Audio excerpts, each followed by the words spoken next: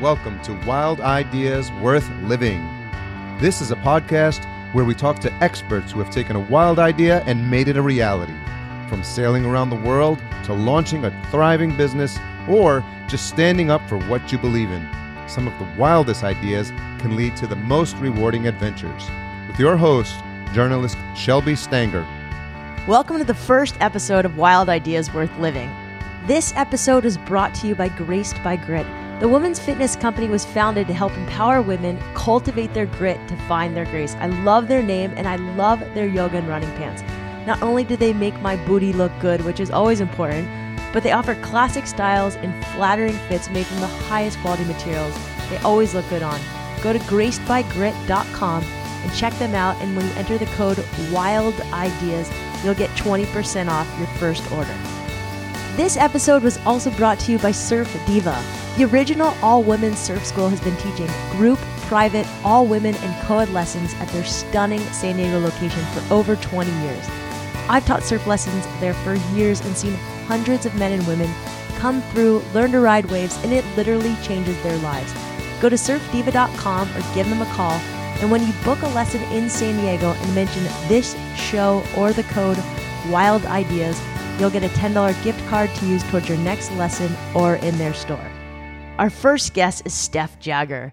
She is an amazing woman who basically quit her job a few years ago because she just wanted more in life. And when she did it, she skied around the world and she broke a record along the way and fell in love with an amazing man, now her husband. She signed a book deal not too long afterwards, and this book comes out in a few months. The Prime Minister's wife of Canada just said it was an incredible story, and Steph Jagger is basically going to be a name that you recognize on your bookshelf. I love her story because she didn't hit her bottom when she decided to completely revamp her entire life. And on the show, she's going to talk a lot about why starting lines are more important than finish lines, as well as what it's like to ski around the world and fall in love along the way. She's really funny. She doesn't hold back. Her book is called Unbound. Without further ado, Steph Jagger, welcome to the show. Yo, yo, yo, Shelby. I'm so happy to be here. We're so happy to have you. So you have this great, big, badass book about to launch to the world. It's called Unbound, but I don't want to give too much away. So I've read it, by the way. It made me laugh out loud. I know the characters really well. Can you give us a brief rundown? For sure. Absolutely. So brief rundown is, I'll give like the backdrop of the book, which is of course what you said about the skiing around the world. So essentially the story takes place with me as, privileged white girl growing up in Vancouver, Canada, had a good life, but not great. And I really wanted great. And so I quit everything, sold all my stuff, and decided to do my 3 favorite things in search of great. And that was to travel, to write, and to ski. And I just took off and went around the world. And so the book is really about that journey, and the backdrop is the mountains and the places and the people that I met and all of that kind of stuff.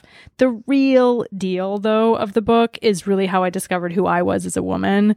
There's gorgeous places and cool people that I met, but I think that's the nature of the story is how did I find out who I was? What I like about the book is you have this incredible sense of humor. You're not afraid to say who you are. You say that you're this privileged white girl in Canada. And what's really interesting is most people who go on an incredible journey like skiing, how many feet did you end up skiing?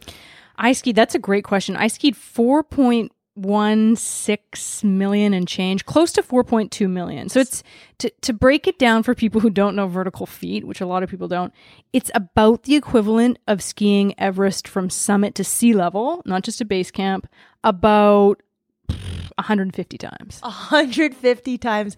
And how long was this journey? That's incredible. I know, even I laugh at it. Yeah. So tell me how many months this took. It was a 10-month journey, and with all the travel involved, I think there was probably 8 months of skiing available in those 10 months, something like that. That's a lot of snow, a lot of skiing, a lot of tight ski boots on your feet. Oh, that's something I wish not to be reminded of. Sorry about that. So what I think is so incredible about this journey is when people decide to do something wild, a lot of times they've hit their bottom.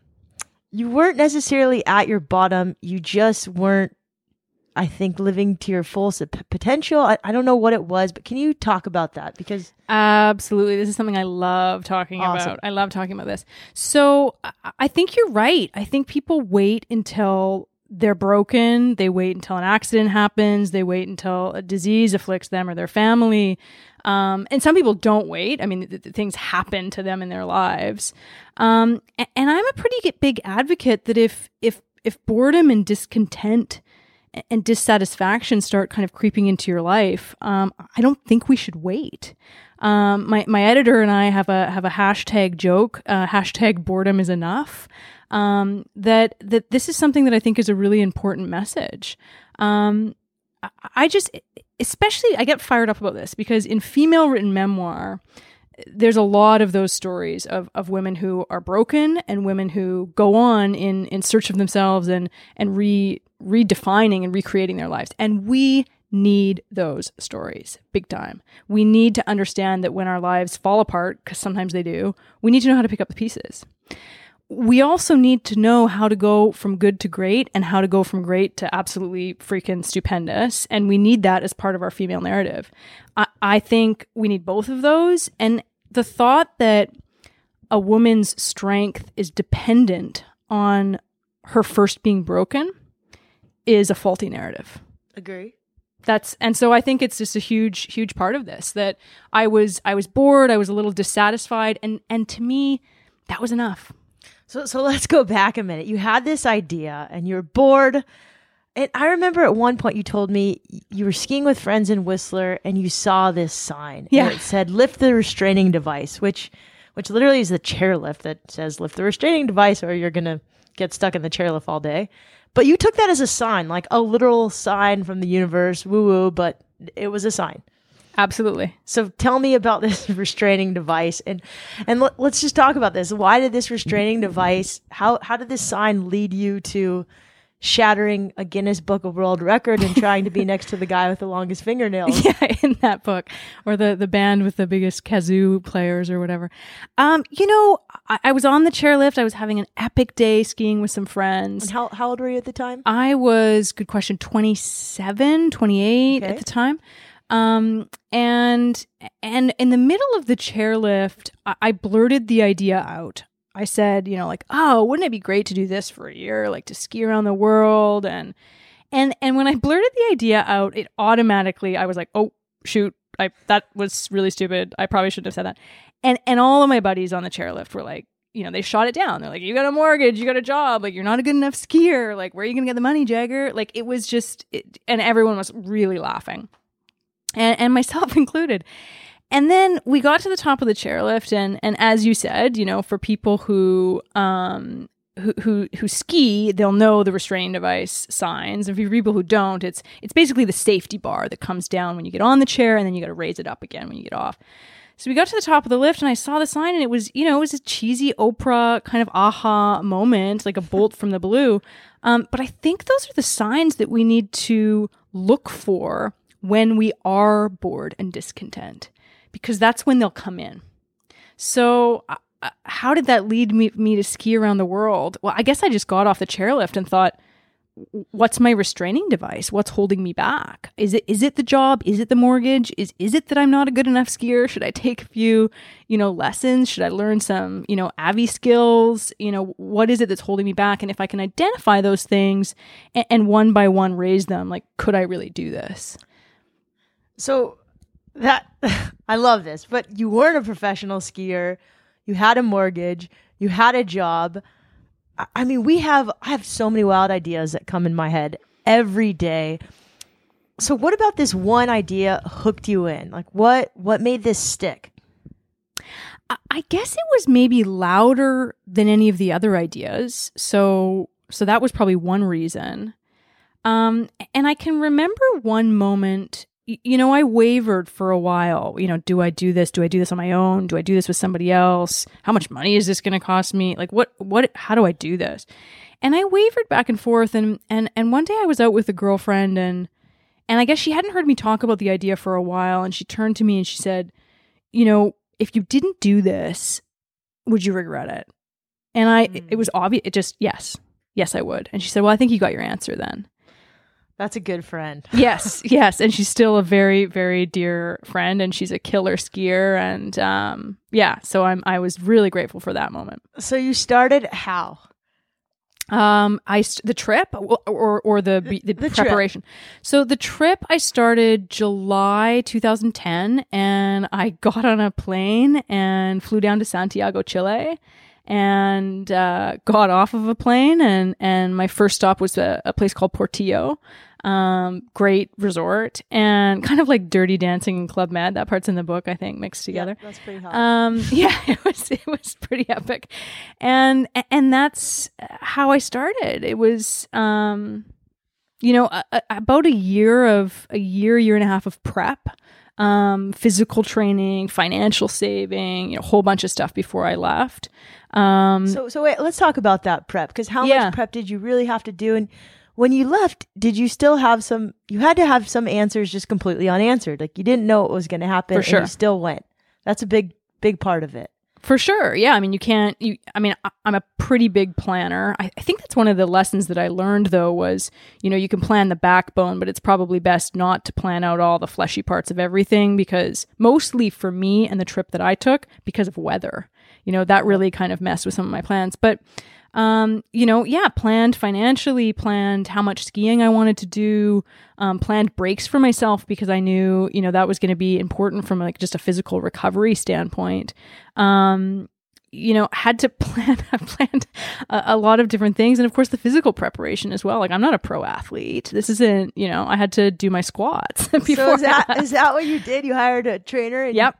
He got you doing squats? Yeah, he got me doing squats and Bulgarian deadlifts and all that stuff that I don't really do anymore. So I'm looking at Steph Jagger. She's really like medium build. She's not like her legs are normal size, and she broke a record, smashed a record. So it's just quite remarkable. Were your jeans tight at least when you were doing these squats? My thighs were bigger and my waist was smaller at that point. Let's put it that way. Wow. So on the way, it was really one hell of a journey. I love the part in the book where you just describe the places you went. Can you just share some of your favorite moments? I know there's probably a million favorite moments.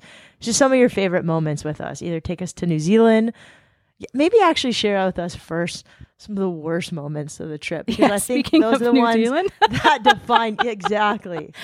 Yeah, I think, New Zealand was really tough on me, I think, for a variety of different reasons. I think I had built New Zealand up in my head as like the place that was going to be the easiest for me, mostly because of the language. That was going to be one of the only places I was going where English was spoken. Before I got back to speak Canadian. Right. Before I got back to the North America. So that was, I built it up in my head. I think when I got there, I was pretty travel weary. And the way that I had things planned out, there was a lot of movement. So New Zealand for me was, 6 months at the end of the season, which means a lot of rain. 6 months with a lot of rain in a rental car on your own on dusty, watered out, rivered out roads. It was exhausting for me, I think, mentally, physically, spiritually, and the opposite of really what I thought my experience was going to be.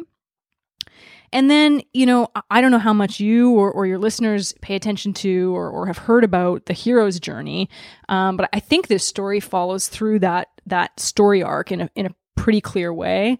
And, that was the breakdown. That was, the dark night of the soul. That was, I think, what needed to happen for me, even though I wasn't broken before I left on the trip. I needed to break myself apart a little bit in order to discover more of who I am. And that was really the beginning of that.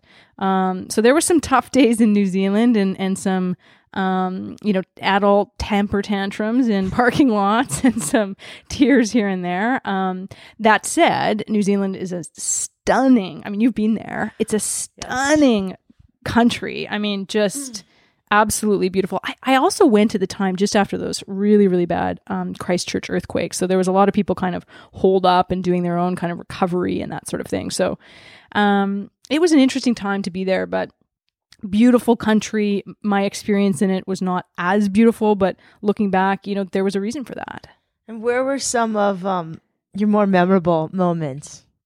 On the positive side of things, I will never forget Argentina. That was a place that I spoiler alert met the man that I'm now married to, and the reason that I'm in San Diego. So that I'll never forget. I also think Japan, the snow is just like nothing else on earth. So that was, extraordinary skiing for me. And other places that stand out in my mind from a skiing perspective, Jackson Hole is amazing. Alta in Utah is killer. Whistler Blackcomb is where I'm from. That's a standout for me. And I think my time in the Alps for me was memorable, not because the skiing was amazing. I had really bad snow when I was in the Alps, but I think just from a spiritual perspective, that for me was a big turnaround point. And so I felt like I was really seeing myself in the mountains when they were almost like a mirror to me when I was there. So that'll always stand out in my mind as a pretty memorable and poignant time in my life and on the trip. I love how the sport of skiing just provides such a good metaphor in life. And I'd love for you to talk to me more about skiing, mostly because I'm a surfer, not really a snow person. So why skiing? What about the sport lured you in and just hooked you and became this sport that really helped you transform your life? Yeah, that's a great question. I think skiing, the way I was ultimately kind of lured into the sport or introduced to the sport, circles right back to my family. It was the direct route to my father's heart. And that's exactly where I wanted to go as a little girl and a young woman. And so, that was one of the reasons for sure. Ultimately though, and you'll know this as a surfer, skiing to me became and still is freedom. That's when I feel the most alive, the most connected, the most tuned in, the most myself. And there's the speed of it, the exhilaration of it, when you feel like you're, as I'm sure you feel when you catch a big wave and are riding it. It's magic. It's magic. So I think the freedom of it is what has kept me as in love with it as when I was younger. And you talk about it at such like this beautiful high level. And I'm just going to take it down to the fact that you were also in a sport traveling around the world, a single hot chick in mountain towns where there's not a lot of girls. You're bound to meet some guys. Can you just tell us a little bit about being a female traveling around the world, especially in mountain towns? Because I did that for a little year. I just want to know what it was like for you. Yeah, for sure. I mean, I'll tell my husband to tune out of the podcast at this point. But yeah, I mean, I met a lot of killer guys, amazing guys, some of whom I'm still friends with today. Yeah, I mean, what else can I say? Like, they're hot, they're rad, they're adventurous. They, you want to. I actually think that was such a huge part of when I was skiing when I was younger. I was mostly with guys, and as you'll, I won't tell this part of the story, but that's in the book. I think that was a benefit to me, and also in the long run, maybe a little bit of a drawback in discovering and understanding who I was and who I was going to be in the world and how I was going to measure my success or how people viewed me. But yeah, I mean, if you're a single girl and you want to meet some guys, go to a mountain town for sure. or just go break a record and you might meet your husband along the way. That's right. But also just traveling. Traveling is so beneficial for everybody. And I know you're a huge proponent of travel. What are some lessons you learned while traveling? And what are some things that you would recommend to anyone who's looking to travel around the globe, wants to, is scared, or is just going? Like, what should they do, shouldn't do? Oh, that's a couple questions. I'm sorry. Yeah. There's 20 in there. Okay. So, what's my advice? What did I learn? First, what do you like about traveling? What does it do for you? Yeah, I mean, obviously there's a lot of things like new things and new food and new people, and it's it's an adventure and it's out of the norm, and I've always liked that. Some people don't like that kind of newness, but I like that. I think for me, traveling has been so refreshing because I think what it allows us to do is it allows us to pick up a bunch of bags and drop our other baggage at the door. Our roles are, if you're a sister, you're, so-and-so's daughter, or you're, this is who you were all throughout high school or university. Like, it allows us to drop all of that because you can be whoever you want when you meet, so-and-so across the bar at Jackson Hole, or you can be really, you can try on all the different variations of yourself and see which one fits the best. And you can leave all those other roles kind of behind. I think that's one of the reasons that when we travel, and this has been my experience, that some of the people I meet when I travel know me better than people I've known for 20, 30 years. Because they're meeting a real kind of boiled down essence of me and all the other stuff and expectations. And that's all left, at the airport. So that to me has been one of the biggest gifts of travel. And I've done a lot of travel. I've done a little bit with other people, but I've done a lot on my own. And so that's been a big one. What is my advice? I guess for solo female travelers, tune into your intuition. People talk about street smarts and people talk about safety. I've been very lucky. I've never been robbed traveling. I've never been hurt or assaulted. But I think that's also because, I'm a pretty keen observer and I'm paying attention and I'm really listening to my intuition. If I'm in a town and it's starting to get dark and I don't feel so good about it, like I'm checking into a hotel, even if it's, above my budget or whatever. Like I'm really listening to that and tuning in. So that would be a big one. I don't know. I mean, traveling is such a individual experience for people. But I think that what I said initially is, it's a real education of self. And I think that's a pretty critical part of, being a human being in the world. I love that. And as far as, for so many people, traveling is so much preparation and what to take and what not to take. Do you have kind of rules you stick to about what you take on the road and what you don't take on the road? Well, packing wise, I always show up and people are like, that's all you're bringing? I don't bring a lot of stuff. Emergency stuff, I've got a credit card just in case, but ultimately, I mean, winter travel and summer travel are a lot different. I mean, I had to bring a lot more stuff for the ski trip than I ever have on any other trip, which was a bit of a pain, but I don't bring a lot. I bring a thing of lip balm or polysporin to put in my nose when I'm on airplanes because I think like, ooh, I'm going to be like immersed in people's germs for so long. So if you see me on an airplane rubbing polysporin up my nose, you know what's going on. Awesome. That's really like the only, tried and true thing that I always make sure I bring when I'm traveling. Like not extra underwear, extra socks. No, you can always buy that there or... I mean, I pack a week's worth of underwear and, wash it in hotel sinks if I need to. That's awesome. Yeah, I'm pretty minimal. I wear mostly, black and gray when I travel and bring a pair of jeans and flip-flops and that's it. So how about anything if you're going to travel the world skiing? You had to learn a few things about if you're going to ski every day, what to avoid or what to do. Is there anything? Certain boots, For skiing, I had one pair of trusty boots, Technica. This is a shout out to Technica. They, it was amazing. I wore that one pair of ski boots the entire time.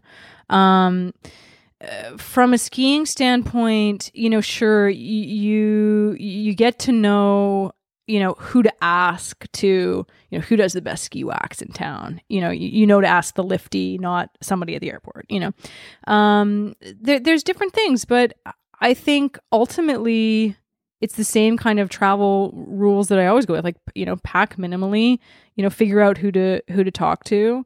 You might want to know where a decent place to get a massage is. For me, a lot of it was rest and recovery. Like, there was a lot of nights where I was like, I'd really love to go out and sit at the bar right now, but it's probably a good idea for me to go home and have a big hibernation of a sleep so I'm, decently energized for the morning. So there was a fair bit of balance for that. And weather reports. I mean, that was a huge part of it, was, watching, especially in the places that I went that were kind of closer to the ends of the seasons, where the snowpack wasn't going to be, you couldn't depend on it so much, and you might need to move around pretty quickly to get some decent skiing in. Those weather reports became pretty crucial. But so I have a question about, you talk a lot about starting lines, but to finish breaking this record, it took a lot of perseverance. What was it like the day you broke the record? I love this because so many people, I think of finish lines as the times that are going to change their lives. And that's not been my experience. Like, I was really tired. I was on my own. I think that day was super, super foggy. I couldn't see 2 feet in front of me. It was one of the more miserable days on the hill, actually. It was a midweek, so, none of my friends were there. Nobody was there to, celebrate or do anything. And I think it's one of those things that's like, what meaning are you going to make of this? This isn't, you don't cross a finish line and then all of a sudden, everything shifts. You don't finish writing a book and you hand it in, and the next day, like, you're crowned, the goddess of writing or whatever. That's not been my experience. So what I've learned to do is to understand that more of it is about the whole journey and how much you're able to enjoy every day of it. And probably for me, you and I have talked about this before, is part of the critical part of this is starting lines, is really, when you're bored, when you're discontent, when you're dissatisfied, are you listening for what's calling you to a starting line? And that, to me, is more kind of alluring and game changing and life changing than, dragging your limp body across. I love when you talk about starting lines. I just think it's such a cool... I mean, what's important about starting lines? Let's talk a little bit more about it. I mean, I know it's what you're supposed to do when you're bored, but let's just talk a little bit about it. For sure. I mean, I think, finishing things is important. It's a key part of life, and there's some people who are better at it than others. If we didn't finish things, I'm pretty convinced that no basement renovation would ever be complete. But I think a more important question, and something I'm more interested in asking people and finding out and figuring out for myself is what are you going to start? And when you think about starting something, how does it make you feel, and how much energy is there, and how much fear or anxiety is involved, and what does that tell you about what, if you should do it or you shouldn't do it? I go back all the time to, are you listening for the things that are calling your name? And if you are, what's your reaction to it when you hear them? I mean, this again goes back to the hero's journey and Joseph Campbell, and I could go on and on about that kind of mythology, but ultimately I think that's our job. Is, yes, we should be completing things and finishing things, but really, really, truly, are we listening to the right things to, like, lure us in to this great adventure, which is life? And if we're listening to those, if we're committed to taking responsibility and starting them, our lives can change. We can shift from ordinary to extraordinary. That's the name of the game for me. I'd love to know what you were like as a little kid. That's a great question. I was bossy. I think I was bossy. You bossy? I think I was a social little kid, but I also, I remember times where I would go into the closet in my bedroom and be writing stories and, playing with My Little Ponies on my own. I needed tons of sleep when I was little. My family always says that she didn't take naps. She, like, hibernated, and I think I was a people pleaser. I was the youngest of 4. There was a lot of people to live up to and to impress and to, fill the shoes of. But happy, privileged little kid playing kick the can in a nice neighborhood. Well, you did a lot with your little kid self, including you just finished a book. Yeah. Which is so awesome. I'm so proud of you, because I remember you told me, yeah, I'm just going to self-publish it. So Steph Jagger did not just self-publish this little book. It's being released by HarperCollins. You got a big-time agent. let's talk about writing a book, because writing a book, especially a memoir that you put everything on the kitchen table and more. I know I just completely butchered that metaphor. You put everything out on the table and more. Yeah. I was going to say you spread your legs open, and literally in your story, you do talk a lot about that. So why did you decide to write this book and not approach it in this very minimal way, but you just chose to play on a bigger playground and release it to the world in a bigger way? Yeah, absolutely. You know, some of that, I honestly don't know if it was choice. I think this goes back to starting lines and callings. This idea for a book kept knocking on the door, and just, you know, people would say, "Oh, you should write a book." My husband would be like, "Why aren't you writing a book about this?" It kept coming up over and over and over again in my life. That eventually I just thought, like, I have no idea how to write a book, but this won't go away, and it keeps coming back.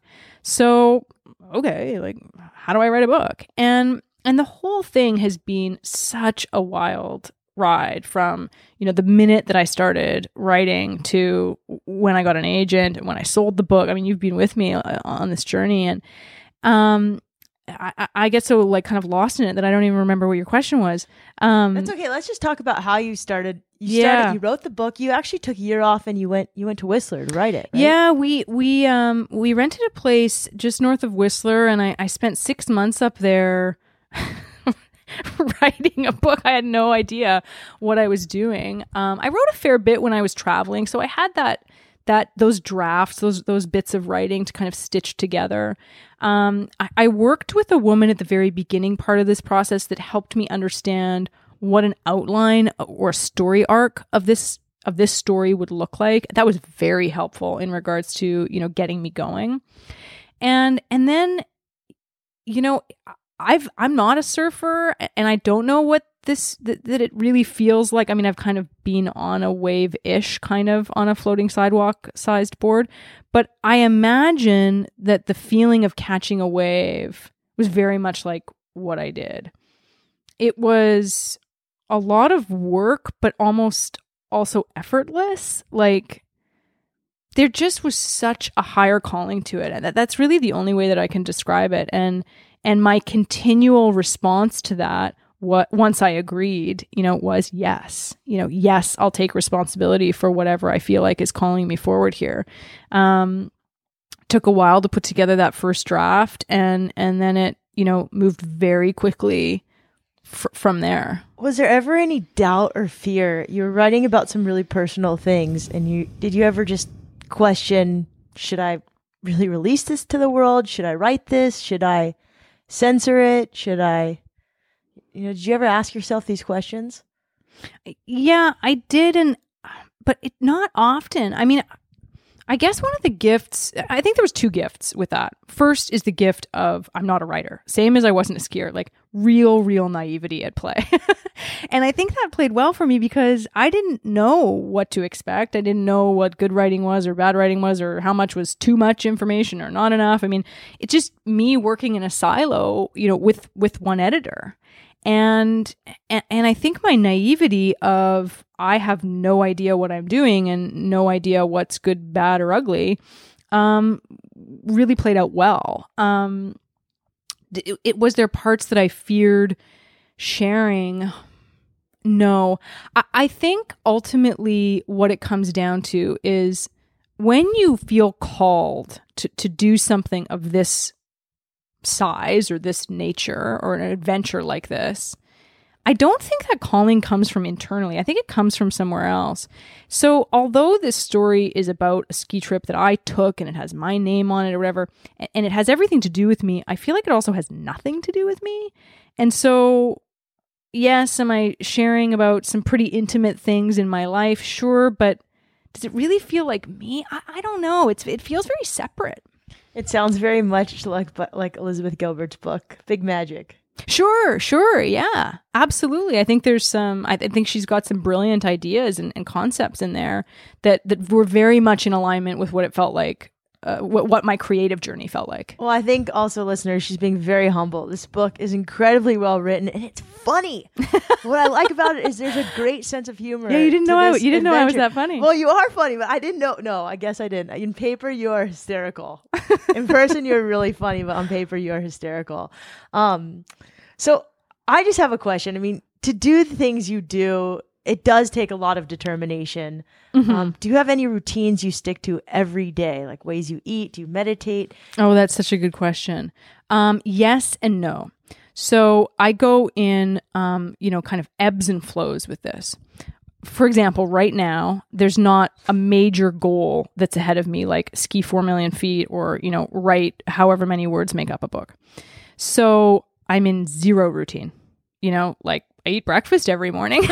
That's like one part of the routine, but there's no exercise routine. There's no food routine. There's no meditation routine or prayer routine. There's no ritual. There's nothing. And I get a bit antsy and lost, and it's not the best for me. I'm better when I have those goals, but we don't always have them. So when I am, what I'll say, on goal or on calling, routines form, and they're different depending on what the calling is. So, for the ski trip, there was like a routine, obviously, of, skiing every day and what goes into that, or the training part of it. When I was writing, there was certainly a routine of I had a particular altar. I had a ritual that I did in the morning. I did 3 pages of just kind of off the cuff writing before I kind of dove into the work. There was a very kind of structured routine to it. Wrote for XYZ amount of hours, in the day, stopped, ate whatever, had a glass of wine. There was a certain routine to it. So it's ebbs and flows, depending on what I'm feeling called to do at the time. Who influences you most in life? Who are your mentors? That's a great question. I think my husband is a huge inspiration. I'm always inspired by, what he's doing and the determination he has and the things he's overcome. We should tell who your husband is. My husband is amazing. His name is Chris Ruckers. He does amazing philanthropic work and works a lot in the outdoors with kids. I could go on and on and on. He's a good guy. He's in the book. Everything about him is in the book. He founded a nonprofit in San Diego called Outdoor Outreach that takes inner city kids or at-risk youth surfing, skiing, snowboarding, rock climbing, and they learn about self-esteem through the outdoors. And it's an incredible program that's now going national, and he's received a lot of awards, and he's just a humble guy that's transformed lives. And Steph met him skiing. And I remember when he came up to me and he said, "I met a girl." Of course you met a girl on your journey, but it's just really cool. Anyways, keep going. Yeah, Sorry. he's a good one. So he's a pretty inspiring to me. I think from a creative standpoint, when I think about other authors and writers, you mentioned Liz Gilbert. I'll add Brene Brown, Glennon Doyle Melton. I could go on and on about different authors and stuff that I find inspiring. Dani Shapiro is hugely inspiring. There's a lot. Cheryl Strayed, of course, big inspiration there. I think I'm constantly pushed and inspired by my girlfriends. I have a pretty healthy tribe of amazing women in my life. People who are athletes, people who are professionals, people who are creatives, all different types of women. They, quote unquote, keep it real. They know when to help pump up my ego when I need it, and maybe also when to bring it down when I need it. That's very helpful. And then, I do coaching and stuff on the side, and I find my clients extraordinarily inspiring. What they're trying to overcome, the goals they're trying to achieve, the authenticity they're trying to step into. They're brave people, and I dig that, and I get a lot of motivation and inspiration from them as well. So you just mentioned a lot of authors that you love. Can you share just books that you love that you recommend? Oh yeah. Okay, so Tiny Beautiful Things, Dear So Sugar good. by Cheryl Strayed. That's one that's huge. The Glass Castle, Jeanette Wall. North of Normal by Sunrise Person. That's an amazing book. From a fictional standpoint, I just read The Bear by Claire Cameron, which was just out of this world. Dani Shapiro's On Writing from a creative standpoint blew my mind. What else? I could go on and on and on. I read probably 3 to 5 books a month. So That's healthy. Yeah. A book a week. Yeah. That's great. It's great. And a mix of course, I've read a lot of memoir, female written memoir in the last year, but I'm a big reader, and that probably is my biggest daily routine. Awesome. And were you a big reader before you? Always. You know, when I was a little girl, I remember being lost in like the Babysitter's Club. I love the Babysitter's Club. What was her name? That was the best. Claudia someone, or I don't know.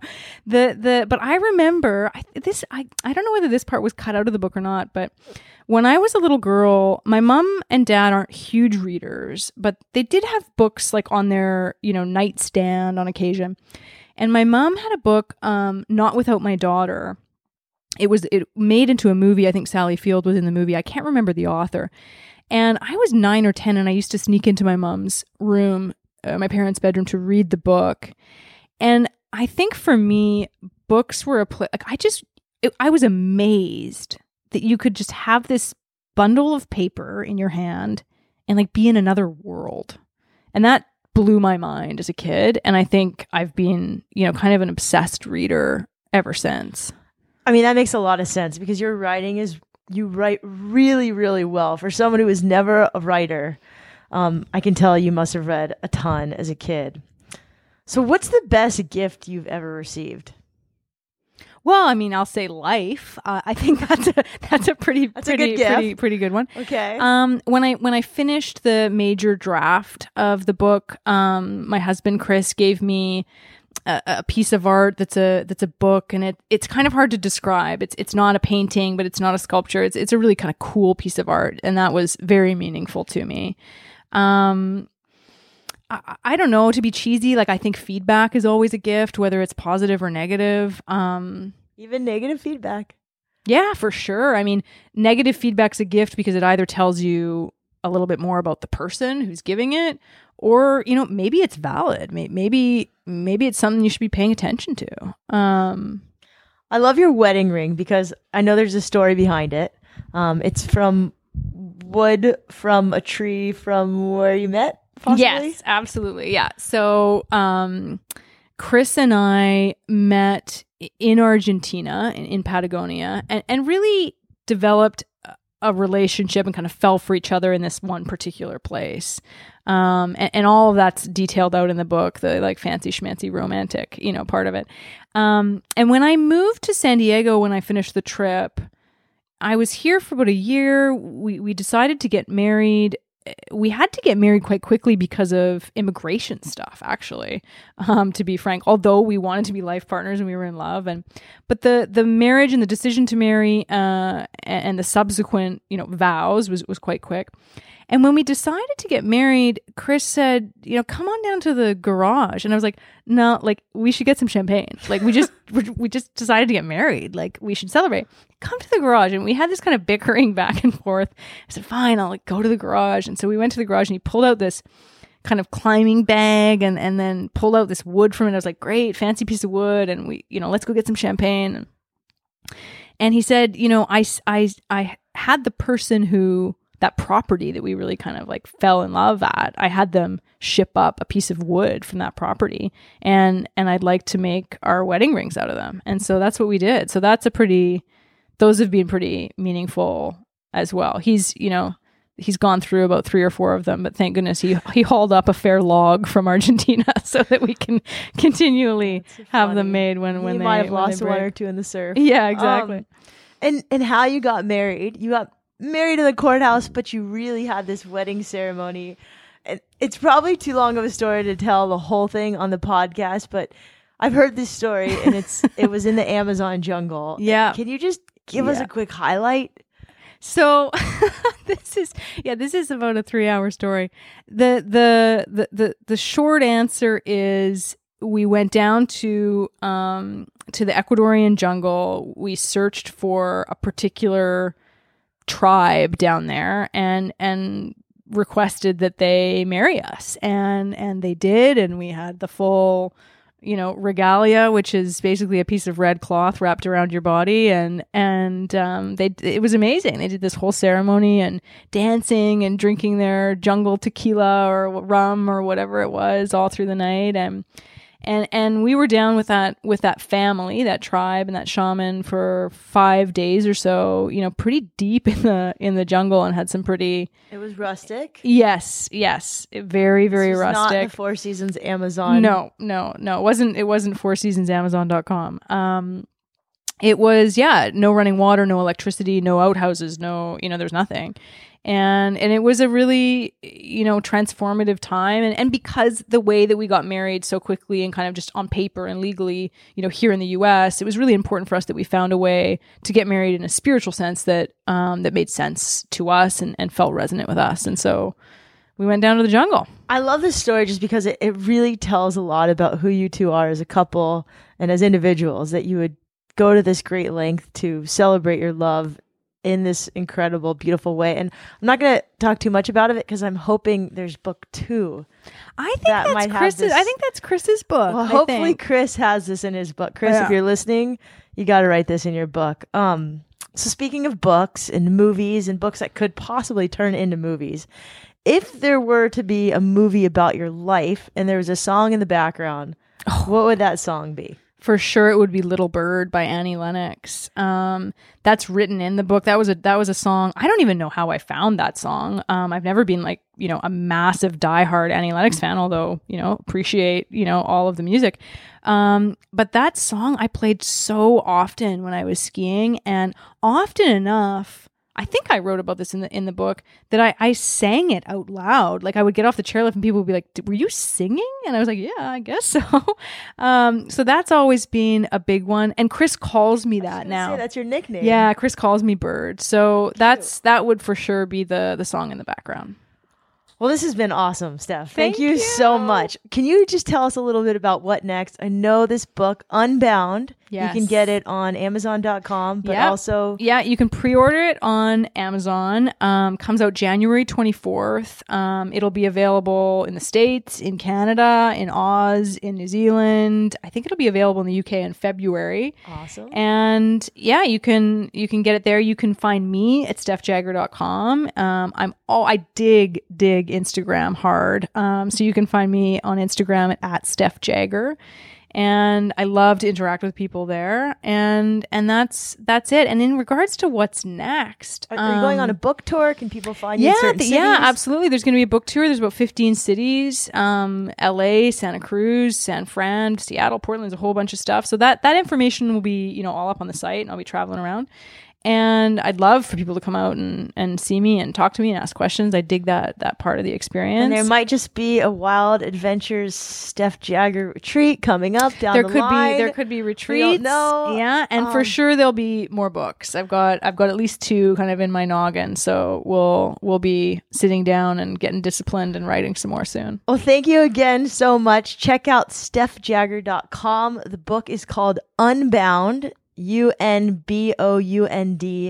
can buy it or pre-purchase it at Amazon.com. I highly recommend it. Steph, thanks so much for coming. Thank you. It's been great. All right, we'll see you kids later. I hope you all enjoyed episode 1 of Wild Ideas Worth Living. We'll have a link on wildideasworthliving.com to pre-order Steph's book, Unbound. You can also sign up for the Wild Ideas Worth Living newsletter, where I will be sharing things maybe we forgot to talk about during the show, tips my guests are trying, wild ideas I'm trying, and healthy recipes you can try at home right now that are really easy to make. Stay tuned for episode 2 next week, where we interview Pete Kostelnick. Pete broke a record running from San Francisco to New York, and he trained while working a full-time job. You're going to find out how next week. And don't forget, comment on social media, on iTunes, on the blog. I love feedback. This is a wild adventure for me, and thank you for joining me. Don't forget, the most wild ideas can lead to the best adventures in life.